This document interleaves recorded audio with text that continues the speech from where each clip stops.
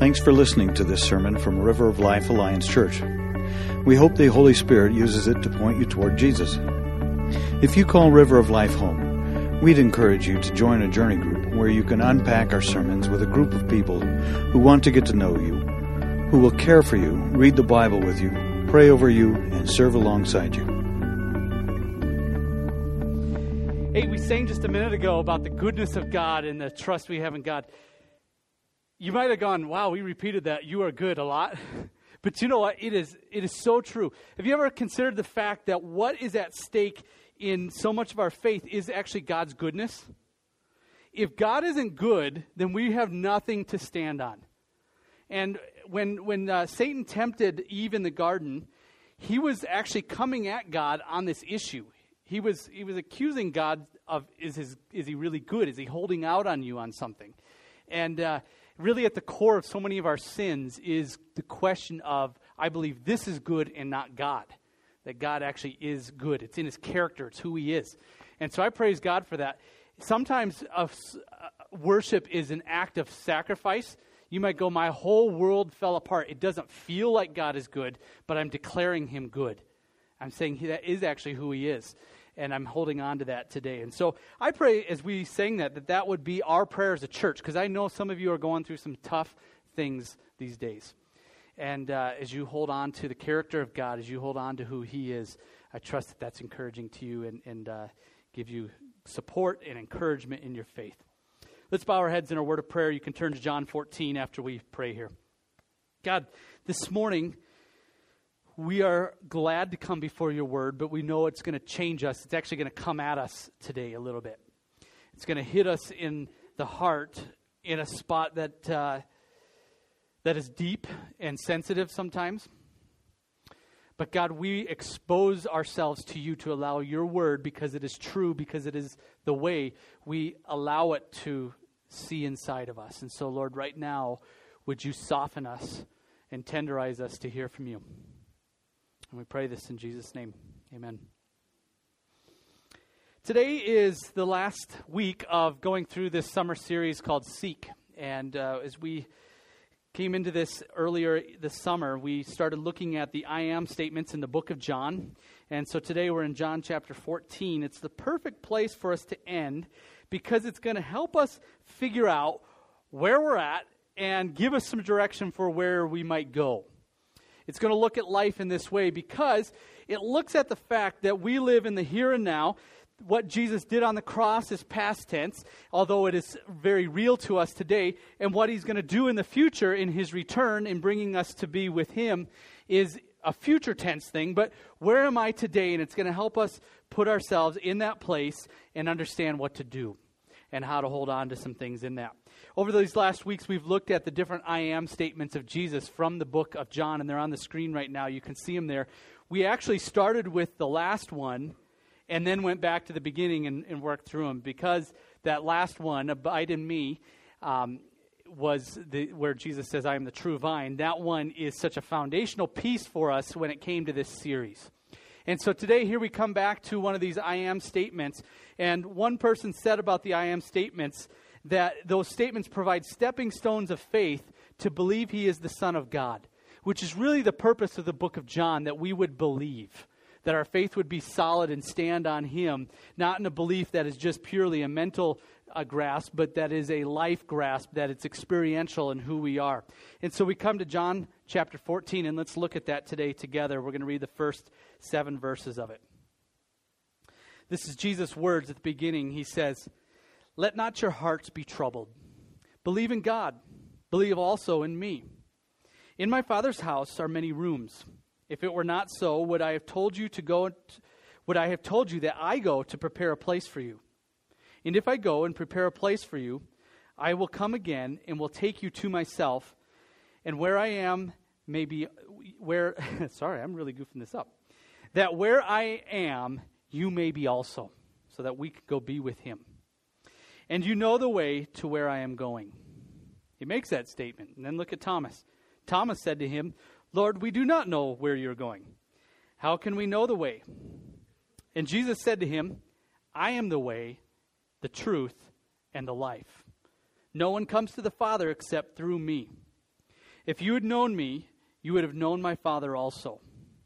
From now on, you do know him and have seen him, meaning you have seen him in me.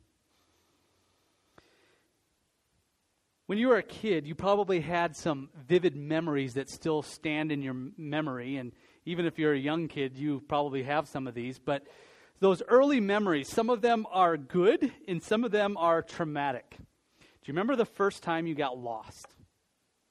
I was in a zoo in Chicago, a large zoo, and I was standing in an area that was round. I still can picture this, with wooden fence in front of me, and I was standing up against the fence watching the zebras.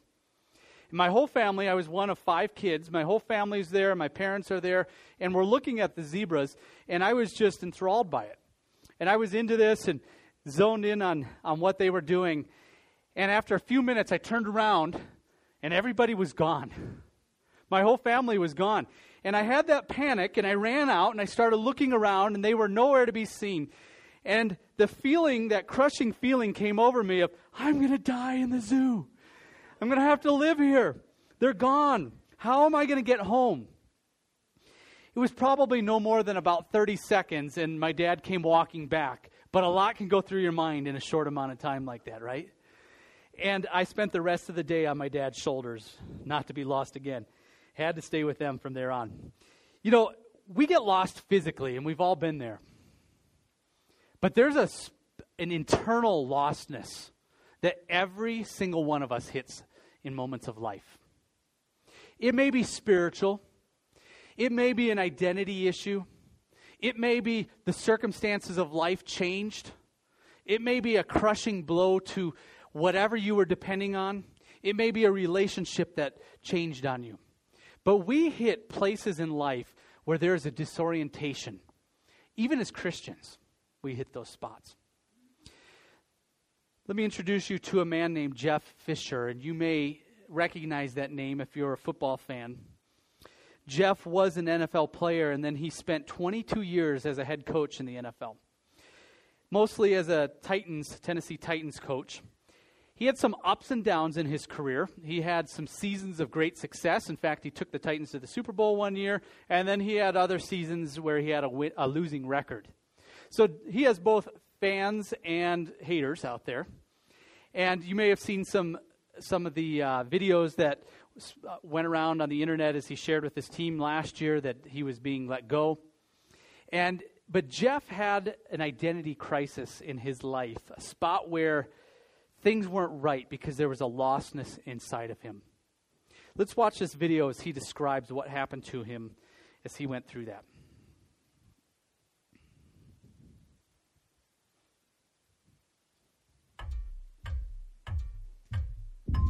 I had this moment in church which I think really, really turned me off.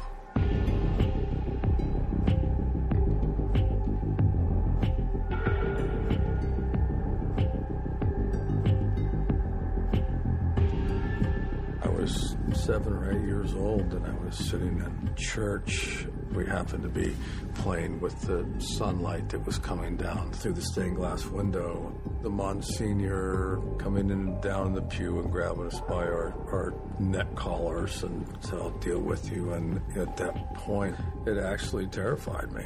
It was kind of a shock. So that's when the journey began. As time went on, I made a transition from a player to a coach. The Sundays are emotional, fun, they're pressure-packed. Players are different nowadays. I like them feisty, I like them testy. You have to have individual relationships with each and every player. So I become a parent. One of the more difficult things is the time. You either going 100 miles an hour or you're sleeping, there's nothing in between. There was something missing. But in my world, there's never time to figure out what is in fact missing. I was losing an opportunity to be that dad, and that was difficult for me. The answers weren't there. They just were not there.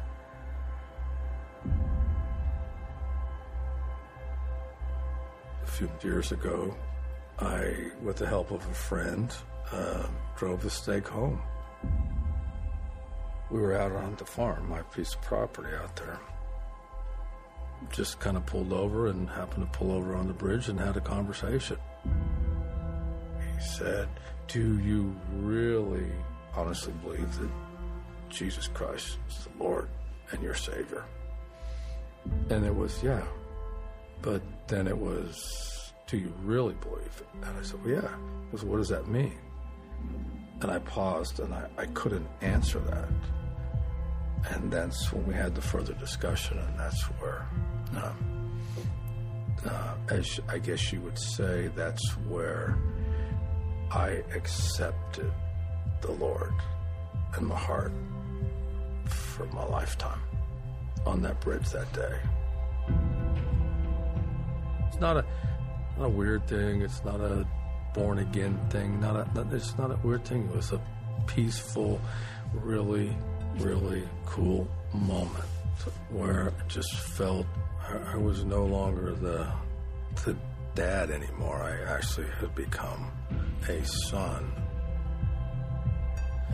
And it makes things much easier from a day-to-day perspective. I can handle those responsibilities because I know that I have a father that's looking after me, that has got my best interest at heart. My name is Jeff Fisher, and I am second. Did you catch that line? I didn't have all the answers. There are a lot of question marks. God did a work in his life, but do you ever find yourself lost and disoriented without the answers, even as a Christian, or maybe not even trusting Christ in your life at this point? Do you find yourself with question marks, not knowing what to do, where to turn, in a world that has so many voices barking at you, most of those negative, most of those empty promises? A world that's telling you you're not good enough, you're not right, you're not strong enough, you don't have what it takes, you're not worthy, not loved, or that you're not beautiful. And the crushing weight of that sometimes gets us, even as believers, completely disoriented. Well, the artist Damien Hirst recently said this: "Why do I feel so important when I'm not? Nothing is important, and everything is important. I don't know why I'm here, but I'm glad that I am. I'd rather be here than not. I'm going to die, and I want to live forever, and I can't escape that fact, and I can't let go of that desire." Life sometimes makes us look around and go, where's God in the middle of this, and what's this madness all about in this world? What am I going to do? Where do I turn? What really is true? What can I believe? We got heavy really quick, right? We came in and got heavy really quick here, but that scenario is some of what the disciples were facing in John chapter 14. You see, Jesus had called them out of a life a couple of years prior to this. He had called them to leave behind everything that had been stable in their life, and maybe you can relate to this. And he said, "Come follow me, reorient your life to me, follow me, and there'll be something new and grand." And he called them into this, and over the years things were developing, and they started to understand this picture of what God was doing. And it started to make sense, they thought, in their minds of what was happening, but maybe they didn't want to hear it, maybe they couldn't understand it, but Jesus had been dropping these hints along the way that the state of them being with him was not going to be a permanent state. That one day he would die and he'd be away.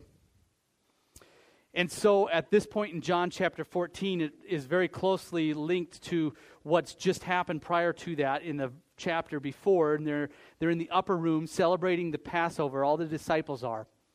And here they are. Jesus has predicted Judas's betraying of him. Jesus has washed their feet. and they've gone through this very meaningful time, this confusing time in some ways, and you can imagine the shock that they have when at the end of that chapter, Jesus begins to again announce this idea that he's going to leave.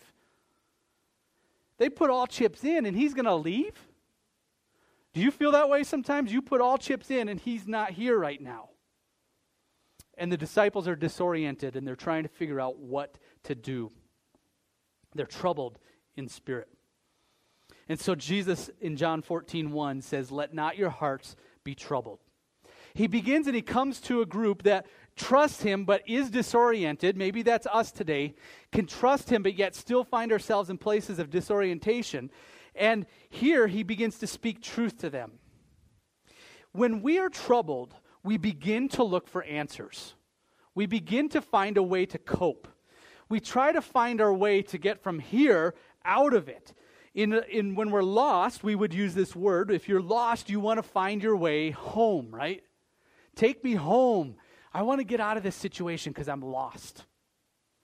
Maybe your spirit feels lost today, even if you are a follower of Jesus. This summer, I've used Google Maps more than I ever have used it in the past. We have become so dependent on our phones, haven't we? I mean, if it told me to turn into a pond, I probably would right now. That's how mechanical I've gotten with that little thing. But if I tell Google Maps, take me home, it'll find the location of home because I've told it where that is, and it'll just bring me there if I follow it. Now, it's going to look for a location, right? A spot on the map, this house that it's going to bring me to. By the way, little side note, some of you guys prayed us through the sale of our house in Minnesota a couple months back, and it's sold, and it's all off our plate. And now we found a house out in Fruta, and God's provided that way too. So we'll be moving fairly soon. Now, this is not a shameless plug to have you guys help me, but do you ever read the Babylonian Bee? I thought this was great and so appropriate. Babylonian Bee is kind of like the Onion for Christians. Okay, it's fake news, made up stories that if you live in the church culture, you'll find it hysterical. But it says, "Bear one another's burdens," sermon, suspiciously close to pastor's moving date. That's the title. Okay, let me read you part of it. "Bear one another's burdens, beloved. An unusually passionate Zaxby reportedly implored his flock as he dove headlong into Galatians 6:2. Let's really live this out. Maybe you can talk to a friend that is struggling or help a beloved individual in your church move their sofa and all their heavy bookshelves." What a great application of this verse. Zaxby is said to have also identified several common burdens individuals struggle with, including insecurity, depression, loneliness, and realizing you're hardly done with packing despite the fact that your current house, you have to move out of your current house in less than a week. Additionally, to really drive home his point, he had asked the congregation to write on a connection card one or two things that they would commit to doing this week in order to bear another's burden, and to drop those cards in the offering plate along with whether or not they were free on Saturday or had a pickup truck available. I just thought that was funny, being that I'm moving soon into a new home. So if you do want to help, come talk to me. All right. So Google will point me to my house, right? Back on track. That's a rabbit trail. Back on track. Google will get me to my house. It'll be a location. But what Google doesn't know is that house is just a house. It's just a shell, a building. But what makes that home are the people that live in it, right? It's the people that make me want to go back to it. I want to go home because I know my family will be there. That's why that saying, home is where the heart is. And it's in that vein that Jesus begins to comfort his disciples. In effect, he wants them to know how to get home, but first he begins to describe about home. He says in verse 2 of chapter 14, "In my Father's house there are many rooms. If it were not so, would I have told you that I go to prepare a place for you?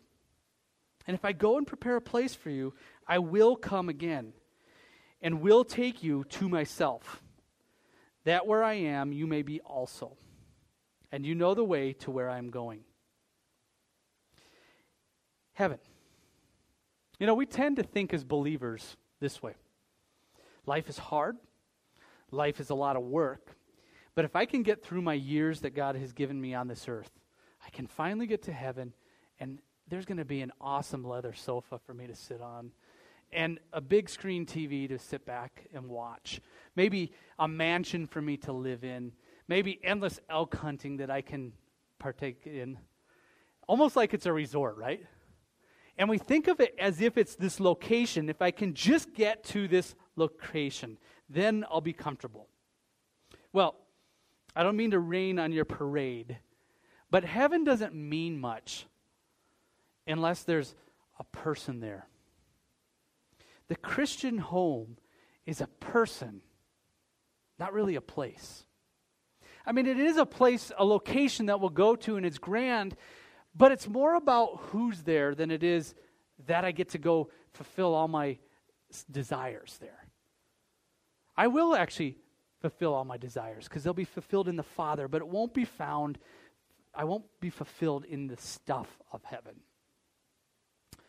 You see, a maturity point, a turning point in the Christian life is the realization that the Father is actually home. The Father is what makes us feel at home.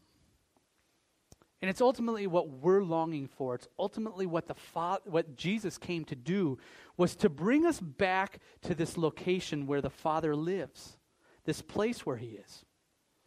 Some translations have used the word, instead of rooms that the ESV uses, have used the word mansions. And I think it kind of perpetuates this misunderstanding that it's going to be this great place where I get to gratify all of my own longings of what I didn't get on earth. But what you're not getting on earth, that complete fulfillment in the Father, you're going to get from Him, in relationship with Him, not so much the stuff of the place. You could think of it this way, in putting it in earthly terms again. Would you rather live in a mansion, wherever you choose?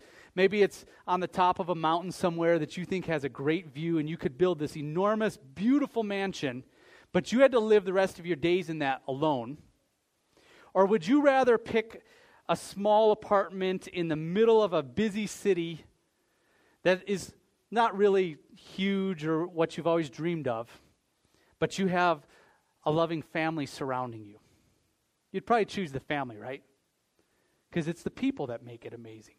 It's the people that you want to be with. It's the Father that makes heaven amazing. And so when Jesus said he's going to go away to prepare a place, He's not saying He's going there with a hammer and nails to begin to construct this amazing mansion for you. But what He's saying is He's going away to prepare a place. In other words, He's going away to make a way for you to live with the Father. That's His preparation, that you could come into the Father's house. Some context helps here. You have to understand the setting of what Jesus is talking about. You see, in our day and age, when you get married, you move out and you go live on your own. Your family will start your own home. You're going to get out of your parents' house. In fact, we even encourage that, right? If you come to premarital counseling with me and you say you're going to live with mom and dad, it's like, come on. You really? Your parents don't want you there. Commentators, though, say this, just so you know, they don't, okay, if anybody's questioning. They say this: Jesus is not telling us that heaven has compartments or that we will have little places in which to live. In the ancient culture, a father's house was where the extended family lived. Do you get this? It's the extended family's abode. And so rooms were added on as the family grew through birth and marriage, and these homes grew larger and larger. And what Jesus was doing was using the present-day illustration of a loving, tight family community. And so Christ is saying that He's preparing a place for us in heaven where we will dwell with God in close communion with Him, and that there's room in heaven for all whom God calls to salvation. Jesus is preparing room for you. Does that make sense? He's creating a space, a way for you to live in the Father's abode, in His home. That is amazing. And what makes home great is who you're with, and that's the Father. Are you more excited about being with the Father, or are you more excited about the place? The Father makes it all worth it. And so Jesus was going to go, and we know He's gone now. He's died, He's resurrected, and He's ascended to heaven. And He is in that, preparing a place for us. He's made a way for us there. And it's His presence that makes it home. But Thomas, along with maybe us, doesn't quite get it. Remember doubting Thomas? He asked some good questions along the way. And he asked another good one right here in verse 5. He says, Lord, we don't know where you're going, because it didn't make sense. You're going to go away. What do you mean? how can we know the way? How do we get there? In other words, you're going to be gone. You're going to go back to the Father, and we want to be there too, so how do we get there? How can a person get to the Father? In other words, how can you get to the Father? How could you get to that place with Him? You know, when we're lost or disoriented or confused, we look for a direction to go. We search for a direction to go, and I think every person in the world does this. When you're lost, you're not going to just hunker down and stay there forever. You're going to figure out how to get out of there, especially if the situation is not good. And we find ways to cope, to press on. And this world is full of answers. In fact, even within ourselves, I think we begin to invent answers. And a lot of those answers are in reaction to things we've experienced in life, trying to piece together what we think we know, what we believe, or making up things that we believe. We might even listen to an outside voice that's going to press that on us. And so there are many ways that we work to try to come up with answers and direction. I thought of a few this week. One of those is, for Christians especially, trying to earn our salvation with Jesus. Trying to earn our salvation with Jesus. You know, your journey may have even begun that way, this thought of listing off things like, hey, I'm pretty much a good person. I've done more good. Do you know what I do in this community? Do you know how much I bring to this world? Other people list their heritage, their church attendance, their baptism. Maybe you've made bargains with God. If you do this, then I'll do this for you. And we begin to earn it in that sense. Or we may even have language that flirts with this concept of earning our salvation. We may use words like, I need to stay in good standing with Jesus, or I need to pay Him back for what He's done for me. I need to please Him, which, yes, but we got to be cautious with that, right? Over time, we can begin to fall into this trap where grace is a concept, but we're not actually living as if grace is true in our life. In other words, you earned it. It's about you.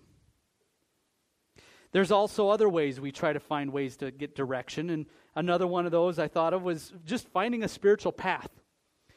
Wikipedia, is that fake news or is that real? But Wikipedia says 4,200 religions exist in our world. 4,200. Our world would tell us in a lot of different places that all of those routes lead to God. That they lead to a place of satisfaction, a place of joy, of heaven, that they fulfill what God wants for us. Some of them even are a religion, but they deny God. But could it be that Jesus is exclusive like He says He is? In a Ravi Zacharias article, he quotes the poet Steve Turner, who brilliantly describes the confusion this brings. And he talks about how people think of religion. Jesus was a good man, like Buddha and Muhammad and ourselves. We believe He was a good teacher of morals, but we believe that His good morals are really bad. We believe that all religions are basically the same, at least the one we read was. They all believe in love and goodness. They only differ on matters of creation and sin and heaven and hell, God, salvation. In other words, they disagree on every other thing, right? Even as Christians, I think at times we can begin to blend religion, taking bits and pieces of what we want from God, maybe even a little bit from over here, and putting that together. When we're disoriented, we're tempted to do that. And Jesus claims an exclusivity to salvation and truth in this passage. In Christianity, righteousness is given. In all other religions, righteousness is earned. But in Christianity, Jesus gives us His righteousness. We'll talk about that more later. So those are two. Maybe we also press forward this way. Ignorance is bliss, right? If I just don't think about it, if I just don't go there with spiritual things, just be quiet, Christians. Stop talking. I hear that sometimes. I've heard people tell me not to talk about it anymore. Ignorance seems like bliss. If find ways to cope with our pain, to deal with the world. And sometimes, honestly, I like ignorance too, if I'm honest. I like to just ignore what's going on and what God might be calling me to and what His Word is saying. Because I want to find the easiest path.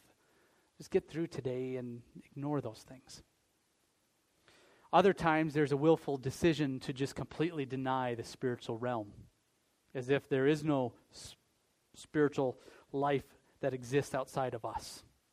No God, no other anything. And so then we live for the here and the now.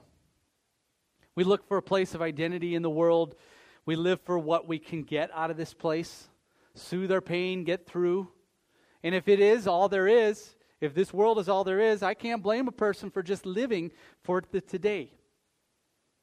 But what if they're wrong? What if that's wrong? What if Jesus is true and He's right? What if in Him saying that there is a way, that He is the path, the map that we can take? What if that is true? Left to ourselves, we're going to try to find an answer. My first job was at Little Caesars Pizza. Yeah, pizza, right? I had to answer the phone and say that every time I answered the phone. I'm sure it sold a lot of pizzas by getting us to do that. I got some advice from a boss which was good in that job, but is bad advice when it comes to this. He said, when you don't know what to do something. Find something to do. Wipe off the tables. Do whatever. Come up with an answer. I had another boss that once told me, and this is good advice maybe sometimes in a job, but bad advice spiritually. Act now and apologize later. And he did that a lot. Don't do that spiritually. What if there is a true answer? Jesus claims He has it. The truth is, we will turn to ourselves and look for an answer, and Jesus describes Himself as that. In Minnesota, our pastor there had a nice 30-foot sailboat that he used to take out on the lakes in that area. It was a lot of fun to go out on it. You could actually spend the night in it. He could have several guys out on it at a time. And he would anchor it in this lake that was rather shallow, but this is also the way you anchor a sailboat. You don't typically bring a sailboat into a dock and put it up against the dock, because the banging against the dock, especially when a storm comes, will damage it. You can't really lift it out of the water very easily. And so what you do is you anchor it to something steady out in the water. Could be a rock that you tether to. It could be a stake that you have to drive deep down into the bottom of the lake till you find solid ground. That's the path he took, because there were no rocks to anchor to in this lake that he used. And so he went out with his friend whose place this was, where he stored his boat, and they put a long bar down into the ground and attached or tethered to it, a rope to it that went to the sailboat. And when the storms came and when wind would blow, that sailboat would move around. It would just kind of go different directions depending on where the wind was blowing or how the waves were coming in. But that anchor always held. Jesus in this passage is beginning to describe Himself like an anchor that will not move, that is going to be stable, and the ethics of which won't move around. He's not going to be wishy-washy. He is stable, and He's a rock, and He's one we can hold on to in the midst of storms and in the midst of seeking truth in maybe a place of disorientation or lostness. Because when we don't have answers, we're going to look for them. And your answers are just as good as fake news. But Jesus does have answers. Luke 19:10, for the Son of Man came to seek and to save the lost, right? That's me. So if I long for home with my Father and I'm looking for a way, what is the answer? Jesus gave the answer in verse 6. It says a very powerful statement about Himself. I am the way, the truth, and the life. No one comes to the Father except through me. Jesus is declaring Himself as the path home. The path home. This verse has usually been used as an apologetic verse, which means a defense of the faith, the Christian faith. And it's used appropriately as that because Jesus is making a definitive statement. He's using definitive articles about himself. I am the way, the truth, and the life, meaning there is no other direction. But what we have done sometimes with this verse is it's been more of a closed door than it has an open door. And when Jesus was speaking to his disciples, they're in a place of disorientation and confusion, and he's actually declaring an open door. That there is a way, that this is an invitation, not a closed door to the world. This is a means, a method, a direction, the method to the Father. When we use that in life, I think we need to be careful to make sure we explain that verse that way, because it's an amazing, beautiful, joy-filled verse when it's described that way, rather than a sword that we use against people.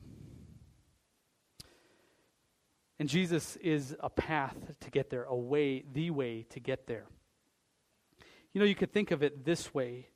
Have you been in a city before where, I haven't spotted one of these in Grand Junction, maybe we have one, but when you have busy, big roads in a city, a lot of times the solution to helping pedestrian traffic get from one side to the other, rather than making you be Frogger to get across where you're doomed to get wiped out, is to create a bridge up and over that. Across the hurdle, across the barrier. Do we have any of those in Grand Junction? Walking pedestrian bridges? We do. Okay, I just haven't seen them yet. But think of Jesus as that bridge, that path to get from one side to the other. And when he says he is the way, the truth, and the life, those are not independent statements that should be just thought of just randomly. He's saying he's the way, and then we can look at he's the truth, and then the life. They build on each other. They build an order on each other. If we got the order wrong, we would be all mixed up. In fact, think of it this way. When he says the way, it's going to be the path to grace. We'll talk about that in a second. But if he jumped right to truth and he said, I am the truth, and then I am the way, we'd be looking only at earned salvation and then maybe discover grace. But grace has to come first, and then truth, which reorients our life because it comes out of love for Christ, and then we find life when we are oriented to truth. And that's the point he's trying to make here. So the way. How is Jesus the way? Jesus is the only way to the Father. And he's saying that it's only through his perfection, it's only by perfection, that you and I may be saved. You know, one time Jesus was talking and he said, therefore, you must be perfect as your heavenly Father is perfect. You look around at your life and the only way to be saved is to be perfect, and you would go, but I can't be. True statement. You can't be. That's the point of why Jesus said that. You can't be. And so no matter how hard you try to meet God's standards of perfection, you cannot do it. You will never hit it. The Bible says that even all of our righteous deeds are like a polluted garment. They're just tainted. They're stained by the rest of who we are. Our own righteousness is just simply not enough good. And it never will be, no matter how hard we try. And what's unfortunate is some people end right there and they tune out at that point. How can God be good? But here's what's so good about God. Is that God does something that's called imputing his righteousness to us. The word imputed righteousness carries this idea, that he ascribes or he attributes something to someone. He gives us what was his. What does he give us? His righteousness. He clothes you in righteousness, not that you walk in perfection in your life, but that the Father sees Christ's righteousness when he looks at you. That's the gospel of Jesus Christ right there. That he gives you his righteousness. And it's through his death and his perfect life that he can give that to you. 2 Corinthians 5:21. For our sake he made Jesus to be sin who knew no sin, so that in him we might become the righteousness of God. You are saved and can be saved only because Jesus, as the way, gave his righteousness to you. It's amazing. It's a miracle. It's an only God could do it kind of thing. And we are the only religion on this planet that trusts the God to save us, not ourselves to bring salvation. Christ's righteousness imputed to us through faith. He not only teaches the way or points the way, he is the way. Not just a good teacher. He is the way. He's the truth. When he says he's the truth that follows the way, when I trust Jesus, he begins to bring truth into my life. And truth a lot of times hurts. Get used to it if you're a Christian and you find that constantly you're being corrected. It's how it is. Because the Word of God comes to me, a sinner, a person who's trying to make up my own way, figure out my own path. It comes to me and it begins to correct me and it begins to put my life into the place that God wants it to be. And if he's creator, he has the right to declare that. And so you look at our mad world around us, and the need for truth is very present because of all the chaos that we see. For example, have you noticed the racism going on in our world today? It's alive and well, and the last week's events have been just a grim reminder of the fact that racism is still alive. When I was a kid, I grew up with part of my life in Georgia, and I knew it was alive because I saw it there. But it's true in our world, not just in America, but in our world. And when people begin to look at Scripture or try to use Scripture to defend racism, it's a grave misunderstanding of what Scripture is declaring, because God created all races for his joy. God brings life to all races. God saves all races. He wants the church and people to move in harmony and in unity. And so when we see racism in our world, and especially in the church, Christians, if we're racist, we're not going to enjoy heaven very much. Heaven's going to be full of the races, all of the people from every tribe and nation and tongue. And that's to be celebrated in heaven. We can celebrate it now. The church is the answer to racism. The gospel is the answer to racism, not the government. We hold the answer. What a time to be alive. I am so glad that God has called us to be alive in this day, because the black and white nature of truth and lies. You know, other things this week. Did you see that article that came out about Iceland this week? When I first read the headline, I got excited because it said that in Iceland, they were basically seeing Down syndrome disappear. CBS News ran this story early in the week. And I was excited at first until I started to read the article. And then it grieved me. Because what's going on is prenatal tests to determine whether a child has Down syndrome. 80 to 85% of the women there choose that, which is okay. I think that's a possible route you can take. But what is grieving is that almost 100% of the women who get that test and have a positive diagnosis for a Down syndrome child terminate the pregnancy. And Iceland's celebrating this. Many European countries are not far behind, and in some ways maybe not in America too.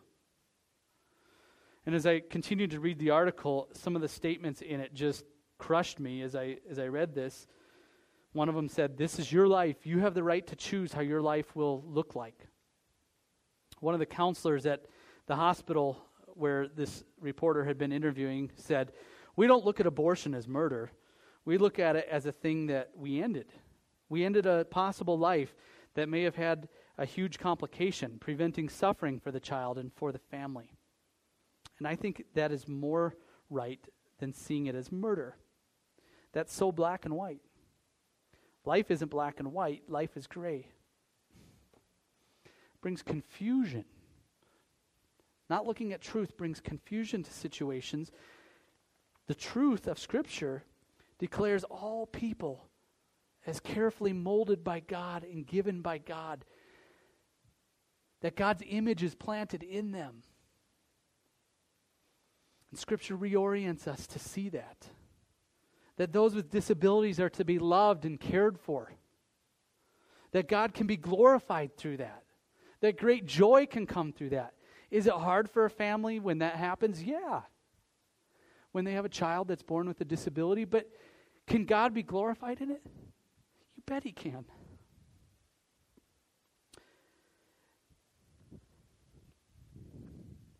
Scripture brings truth. It could be that when I talk about that, for some of you that hits close because you've been in this spot. I want to remind you as I bring that up that I don't bring that up in condemnation, because there's another truth about Scripture, and it's called forgiveness. And that may be your past, but God looks to the future. You hold on to that truth of forgiveness and healing, and you let that go, and you press on with the truth of Christ and changed view and changed stance on that. And so if that's you, I want to walk tenderly on that, because I know that would be sensitive.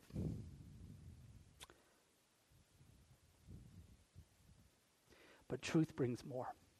And maybe this one's a little more close to home. It's possible for us as believers to walk around in life, walking in sin, and yet come in on a Sunday morning and really want the warm fuzzy of worship.